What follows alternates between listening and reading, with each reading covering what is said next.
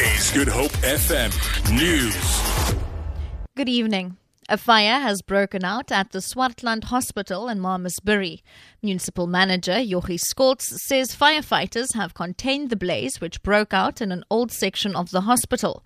He says about 30 patients have been evacuated and moved to a nearby church hall and no injuries have been reported. The cause of the blaze will be investigated. UDM leader Bantu Holomisa has expressed concern that President Jacob Zuma has taken over leadership of the Interministerial Committee on Social Security so that he can cover the tracks of Minister Batabile Dlamini. The Constitutional Court strongly criticized Dlamini for failing to obey a 2014 court ruling that CPS be replaced by April this year in the disbursement of social grants. Holomisa says in the tweet that Zuma appears to be following his lawyer Michael Hulley's advice. Hulley allegedly trying to influence the awarding of the CPS contract to disburse social contracts before the landmark Concourt ruling.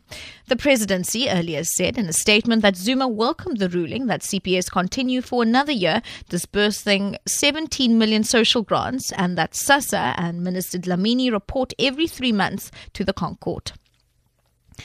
DA-MP Glynis Breitenbach says she is still investigating to determine whether a tweet by Western Cape Premier Helen Zille is an infringement of the party's policy or of the federal constitution. Zille posted a comment on Twitter suggesting that some aspects of colonialism were not bad.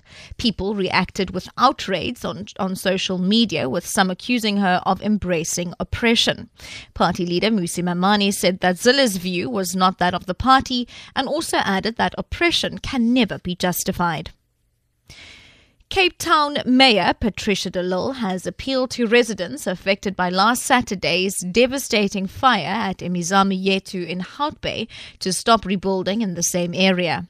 De Lille visited the area today and tried to convince those who have already started rebuilding to stop doing so. She says rebuilding will start on Monday after the area has been cleared. There are 2,000 people that must come back and that we are giving building materials for, that we are giving people a plot. Even the people that live in backyards, they will get their plot. So can we ask you to stop building now so that we start building on Monday for everyone on Monday.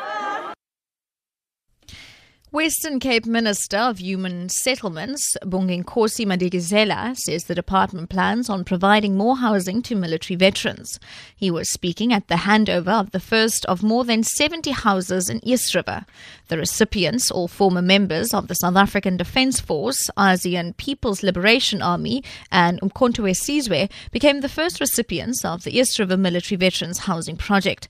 Madikizela says they have set aside more than 300 million rands for the project. These beneficiaries left their homes and ran away to fight for the country. Some of them lost their homes during that process. So we might have to look at the criteria which says you must be a first-time owner and see whether we can find each other together with the Department of Military Veterans. Ultimately, we want to build 257 houses for military vets. And finally, French police say a man who was shot dead by soldiers at the Orly airport in Paris was the same individual who had shot at security services earlier this morning in another part of the capital. Authorities have confirmed that the two incidents are linked. The man is known to the intelligence services and the justice system. He was shot after he took a weapon from a soldier at the airport's southern terminal. Authorities have not yet released the name of the suspect. Hugh Schofield reports. In the latest details given by Interior Minister Bruno Leroux, who's at the airport, it appears that the man approached a patrol of 3 soldiers in Orly's south terminal. He tried to grab the assault rifle from a woman member of the patrol. There was a struggle and the other 2 soldiers shot the man dead. The man's identity has not been revealed, but police say he is known to them. It's also been confirmed that he's the same man who earlier in the morning fired at police after they stopped his car in the northern Paris suburbs. The man made off and a short time later hijacked another car which was found abandoned near Orly Airport. For Good Hope FM News, I'm Sherlyn Barnes.